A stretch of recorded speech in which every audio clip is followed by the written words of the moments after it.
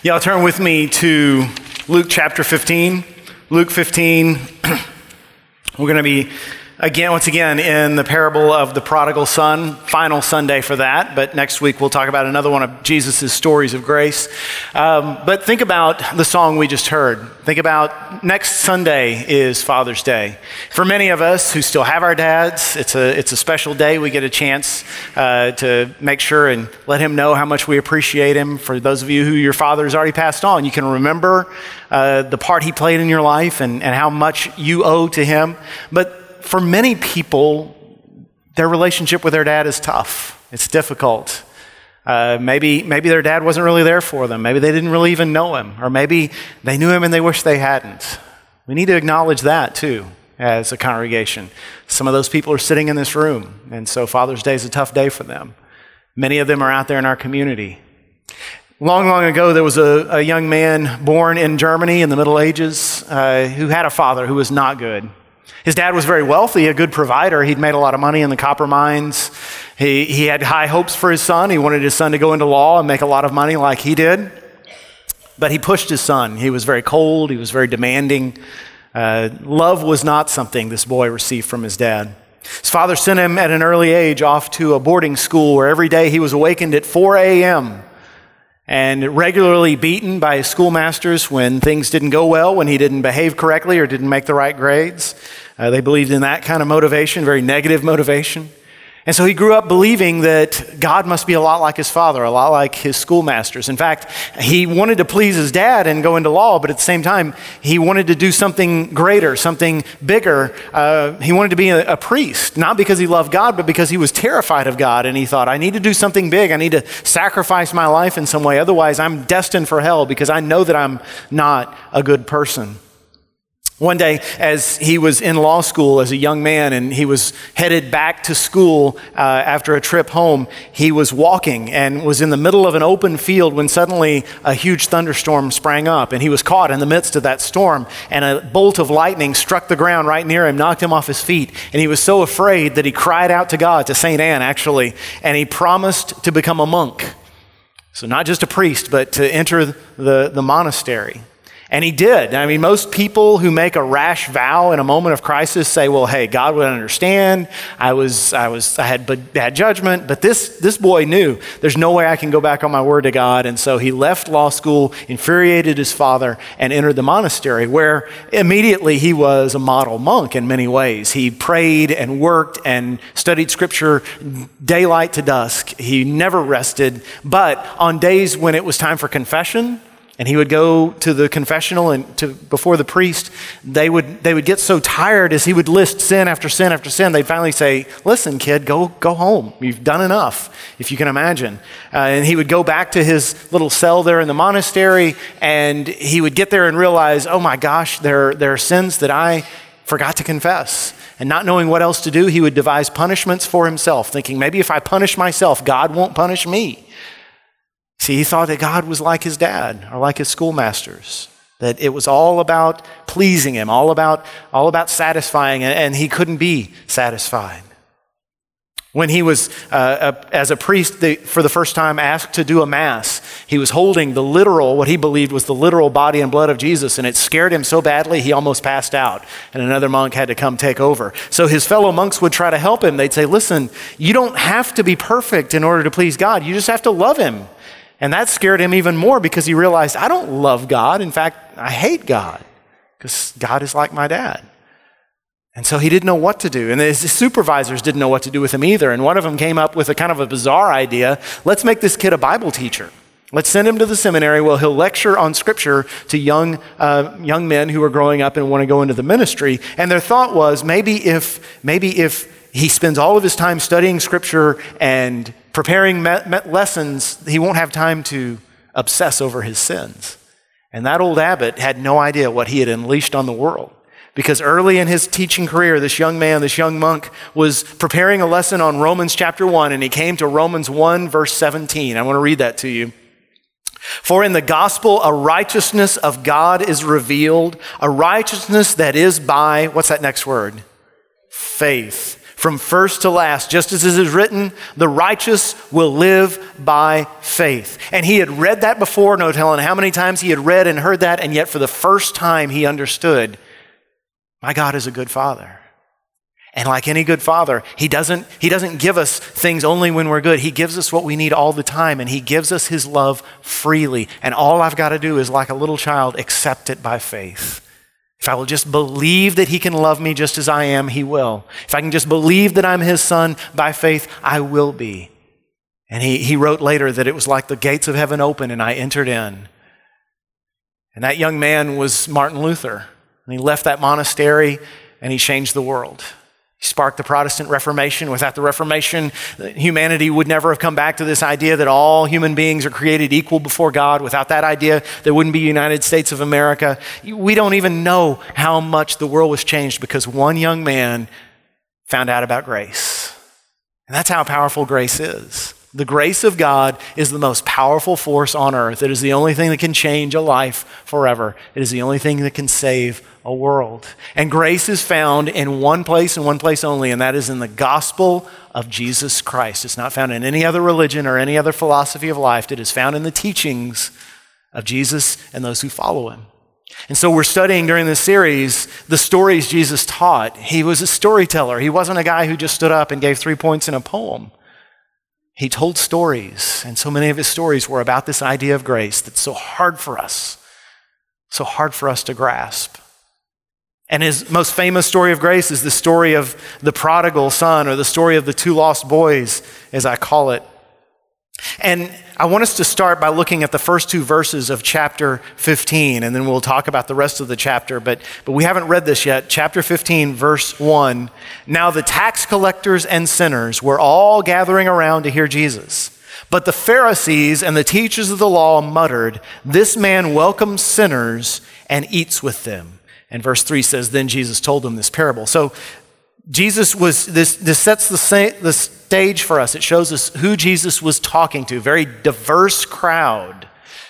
And there were in that crowd at least 3 different kinds of people, I would say, because people haven't changed that much in 2,000 years. There were people in that crowd, we know, number one, who thought they had God in their pocket.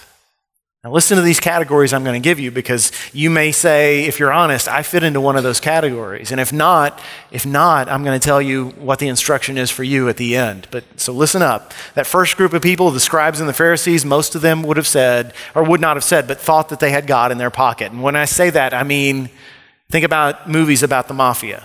Think about the mob boss who's been arrested in one of those movies, and you know that all the evidence is against him. They've got an airtight case. He knows he's guilty, and yet he's not sweating. He's not afraid. Why? Because the judge is in his pocket, so to speak. He's paid him off. He knows that judge is going to let me walk no matter what evidence the state throws at me. And see, these men, these teachers of the law, these religious leaders, they believed that God was in their pocket. They never would have expressed it that way, but they believed we are higher up on the food chain of spirituality. We are God's favored people. Not only are we Jews, the chosen ones of God, but we're the best Jews there are. We have paid God off by obeying his commands. There were 613 separate commands in the Old Testament, and they knew them backwards and forwards, could have quoted them by memory, and lived them better than anybody else on earth at that time, aside from Christ himself. And they thought that made them good in the sight of God. And they thought that gave them immunity from judgment. And I thought that enabled them to do whatever they wanted, because they were in God's favor. In fact, they thought it was not only their privilege, but their responsibility to look down on those who did not live lives as pure as they did. Because after all, if religious folks can't look down with judgment and scorn upon people who aren't as good, then how else are those people going to know that they need to change, right? And the second group of people in that crowd were people who had given up on God. They were the opposite of those who thought they had God in their pockets. They thought God wanted nothing to do with them. And so they had given up long ago, maybe because of the circumstances of their birth. Maybe they weren't pure in their birth, or maybe more likely because of the circumstances of their life. They'd made some mistakes somewhere along the way. They drifted too far. They had crossed too many lines, and they said, no, God wants nothing to do with me. And for most people in that category, and I frankly doubt many people here this morning are in that category because most people like this don't want to be in church. But maybe by some miracle someone has brought you here today. I hope so. But for most people in that category, the idea is because life is short, and if there is a God, he probably doesn't care for me. I'd better get as much enjoyment out of life now as I can. And it reminds me of when I was in college. I stayed in all 4 years in one dorm on the campus at U of H. And one year there was a new freshman who came in, and word got around. This kid was from some little town in East Texas. Word quickly got around that several weeks into school, into the first semester, he had done so poorly on several tests, he had just decided, okay, I'm dropping all my classes. So went down to the admission office and said, drop all my classes. I don't want those bad grades. And just decided I'm going to live it up. The rest of the semester, I'm just going to live it up and do whatever I want to do. And then we'll face the music at the end of the semester. And so, we'd walk by his dorm room every morning and his lights would still be off because he'd been up partying all night and he was sleeping all day. And then one day I came home from class, and there was a moving van out in front of the dorm, out in front of Tall Paul, and I looked at a friend and I said, what's that about? And he said, oh yeah, the kid? Because we didn't know his name, he was just the kid. The kid's parents got a call from the admissions office that said he'd dropped all his classes, and now they've come to get him and take him home, and we never saw him again. His paradise lasted 2 weeks. 2 weeks. And that's a lot of us, a lot of folks who think, God's given up on me. I'm going to suck the marrow out of life. I'm going to make life about me and about what I want. And it never lasts. It never lasts like we think it will. Third group that were there that day were those who were afraid of God. They were afraid of God. They knew how sinful they were. They knew how righteous God is. And some of them perhaps tried to cope with that fear the way Martin Luther did before he became a believer in Christ. Just out of fear, just constantly trying to perform, running that religious treadmill, trying to do their best to impress God and win him over through obedience, through acts of sacrifice, through audacious acts of religiosity. And those people were in that crowd, I'm sure. And then others who have the same motivation but go the other way with it. Because I'm so afraid of God, I want to stay as far from him as possible. I'm never going to synagogue. I'm never going to temple. I'm never going to offer sacrifice because my sacrifice wouldn't be good enough. And Jesus was talking to them as well. I'm sure there are people here this morning who are in that category. In every church, there are people like that, thinking, I don't care what you say about grace. I know how bad I am, and I've got to earn God's favor. The message of the gospel never really has penetrated that idea. And so Jesus has these three groups of people standing before him, and he tells not just one story, but three different stories. We haven't looked at the two shorter stories yet. Jesus first told the story of the lost sheep and how there's a shepherd who has 100 sheep and one wanders away, and that leaves him with how many? Come on, basic math. 99 sheep. And you would think that that's enough, right? You don't need 100. 99's plenty. But no, that shepherd leaves the 99 in the field and hunts until he finds that one lost sheep. And when he finds him, it doesn't say he whips him because he wandered away. No, he puts him on his shoulders, carries him home, and throws a celebration. And then the next story Jesus told was about a woman who has 10 valuable coins, and she notices one day that there are only 9. And rather than say, hey, 9's more than most people have, she turns her house upside down looking for that one lost coin. And when she finds it, she does kind of a bizarre thing. She throws a party for something that was already hers. She's so glad to have found it, though. That's all she knows to do. And Jesus is telling these two stories to a group of people who have never thought about God this way. Who would think in that culture, or even today, to compare God to a giddy housewife? Who would think to say that God cares more about the lost souls who are coming home than the people who always did the right thing and thought they were already in the family? And yet Jesus says those exact things. And then he comes to the famous story, the story we all know that we've talked about the last few weeks, and I'm going to cover it real quickly again. The father had 2 sons. The younger came to him one day and said, "Father, I want my share of the estate. I don't care about you. I just want your money. Give it to me, and I'm done with you." And the father, heartbroken, gave him what he asked, and the boy fled and went to a distant land and wasted it all on wine, women, and song. And then the boy realized, on Skid Row with nothing to his name, feeding pigs for a living, stripped of all his dignity and his pride, he said, "I'm going to go home. My father will never accept me as a son, but maybe I can work for him. Maybe I can earn back his love by paying him back for what I took." And he came home, and as he staggered home, his father saw him. And here's where we're going to pick up the story, because here's what we haven't covered. We haven't talked about the father yet.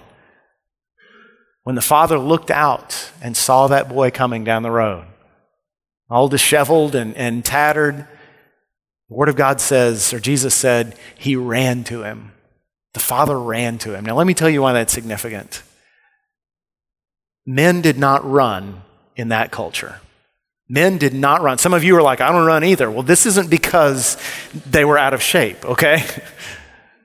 Men did not run for a very specific reason. The dignity of the patriarch of a family was essential. And in order to run, the kind of clothes they wore in those days, a man had to gather up the folds of his garment, the skirts of his robe, and hold them up next to his hips. And that exposed his legs. Now, boys and girls, is there anything less dignified than your dad in shorts? Those pasty white legs. Probably socks and sandals, right? I mean, just totally. In fact, I'll say this. I loved my kids when they were little. I love them now that they're older. One of the cool things about when your kids get older is you get to embarrass them. I mean, that's awesome. You know, you just come on out and whatever you have on, and they're like, "Dad." That's wonderful. But in this culture, y'all aren't getting me, I can tell.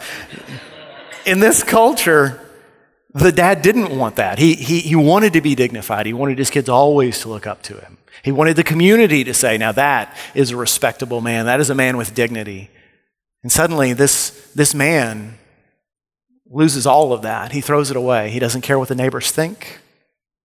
He doesn't care how he looks. All he cares about is his son has come home. And he doesn't want to wait for that boy to stagger all the way to the door. He runs to meet him. That tells us something about our God, doesn't it? And imagine what the boy thinks. He's never seen his dad run before. And suddenly he sees his dad barreling toward him in a cloud of dust, and he's probably thinking, "He is coming to kill me." But the father gets there, and he kisses him. And he calls for 3 things. He calls for a robe, a ring, and sandals. And those all have specific meanings. The robe, he says, bring out the best robe. And that would be the robe that he wore, he himself, the dad's robe, his own. He's covering the boy's poverty with his own wealth. He's covering the boy's shame with his own dignity. The ring would have been the signet ring that the father wore to signify the family name. And so it was a way of saying to the son, "Now you bear that seal. You're back in the family. You're official. You can show this to anyone and say, 'I'm his son.'" The sandals represented wholeness because that boy had lost everything. He didn't even have shoes on his feet. And the dad said, "I will care for your every need. You come to me with nothing, and I will make sure you have everything you need." All of those things are things that it's hard for us to accept about our Heavenly Father, but it's true. No matter what your earthly dad was like, this is what your Heavenly Father is like. He wants you to have his righteousness rather than asking you to provide your own. He wants you to know that you're his. He wants you to bear his name, even if you think, "I'm not worthy of that." You ever out talk to somebody and say, "Are you a Christian?" "Well, I'm trying." And you don't have to try because he did it. You don't have to provide for yourself. He provides for you everything you need. And then he says, "Kill the fattened calf." You see, we take for granted that meat is going to be available. I mean, I bet most of the people in this room have had meat to eat at least twice in the last 24 hours. You had a burger for lunch and a steak for supper, and you thought nothing of it. But in that culture, they didn't eat meat very often. This was a special occasion kind of thing. This was when company came over or there was a holiday. The fattened calf was the best of the breed, or the best of the herd. I mean, he may have been saving that for breeding stock, and yet he says, no, that's going to make the best ribeyes.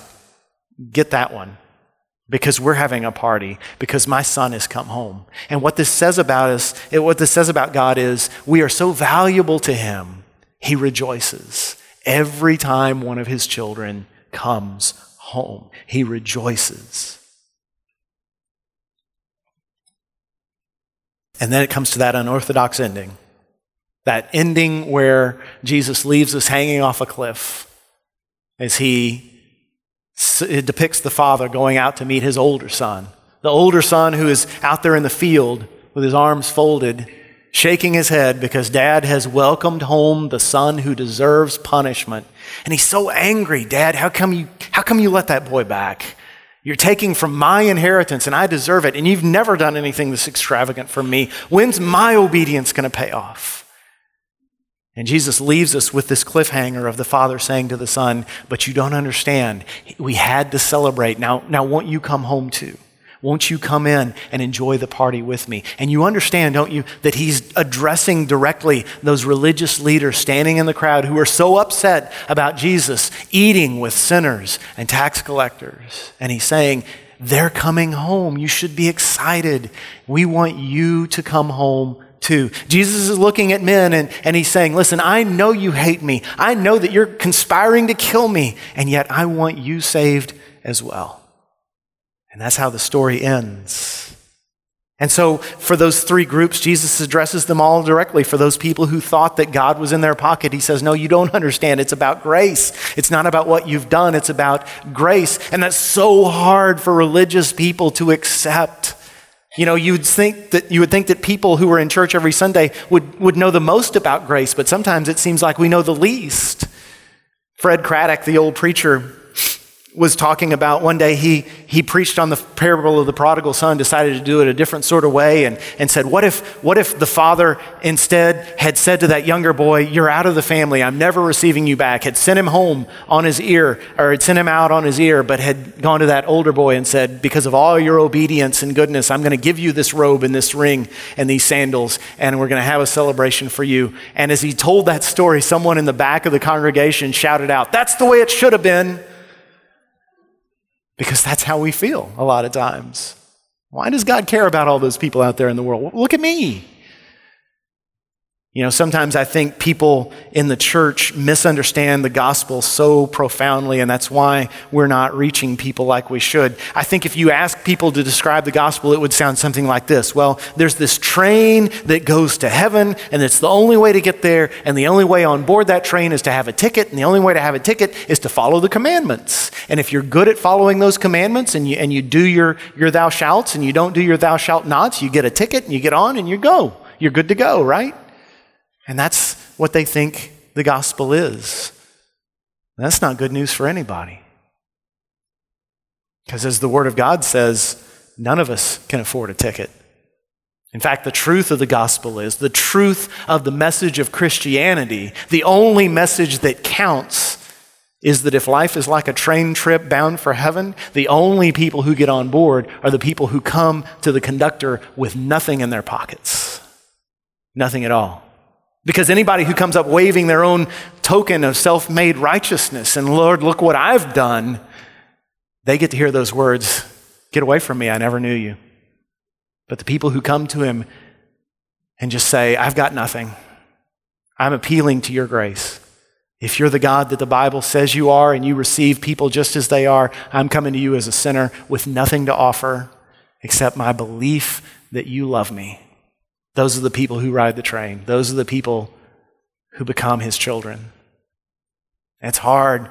It's hard for us to accept that if we've been religious most of our lives. And yet, that's why Jesus told this story.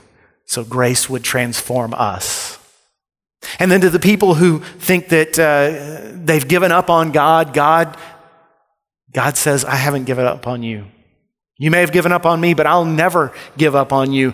Francis Francis Thompson, the English cleric and poet, he wrote a poem called The Hound of Heaven many, many years ago. And in that, he compares God to a bloodhound. He basically says God just is constantly on the move, constantly seeking his prey. And his prey is those of his children who haven't come home yet. And he chases them. He chases them tirelessly, relentlessly. If you've given up on God, please understand something. God is chasing you. And you may think that you can run away from him like Jonah, and he's always after you. And he won't drag you home unwillingly. But if for one moment you stop and say, okay, maybe God is real, maybe he loves me, maybe he can save me, he'll be there.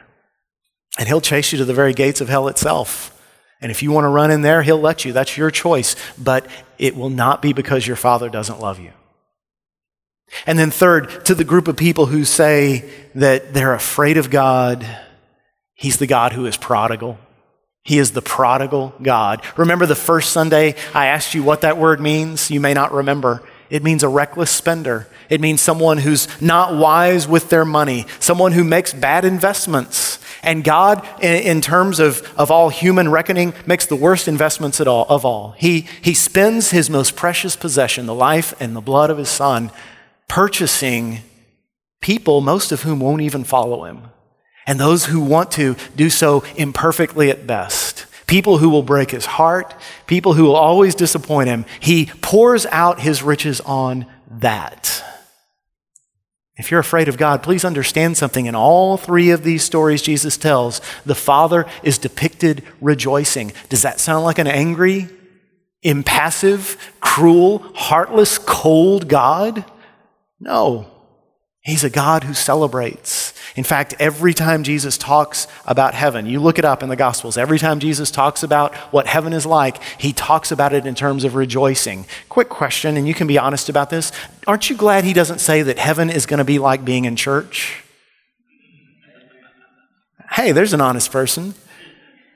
I mean, I love coming to church, I really do, but an hour is enough. An hour a week is plenty. Jesus doesn't say you're going to sit and listen to sermons. Jesus doesn't say you're going to wear uncomfortable clothes and worry what people think of you and have to be on time. No. He says it's going to be like a celebration. Imagine the best time you've ever had, the best day of your life. That pales in comparison to what life is like in his presence. And that ought to give us comfort about our loved ones who have gone on before us, our friends and our family members who knew Christ and are now gone. To realize that they're in a place where there is constant rejoicing, where God is always saying, now there's another one that came home, let's celebrate. Where there's constant high fives and hugs and celebration and laughter and joy.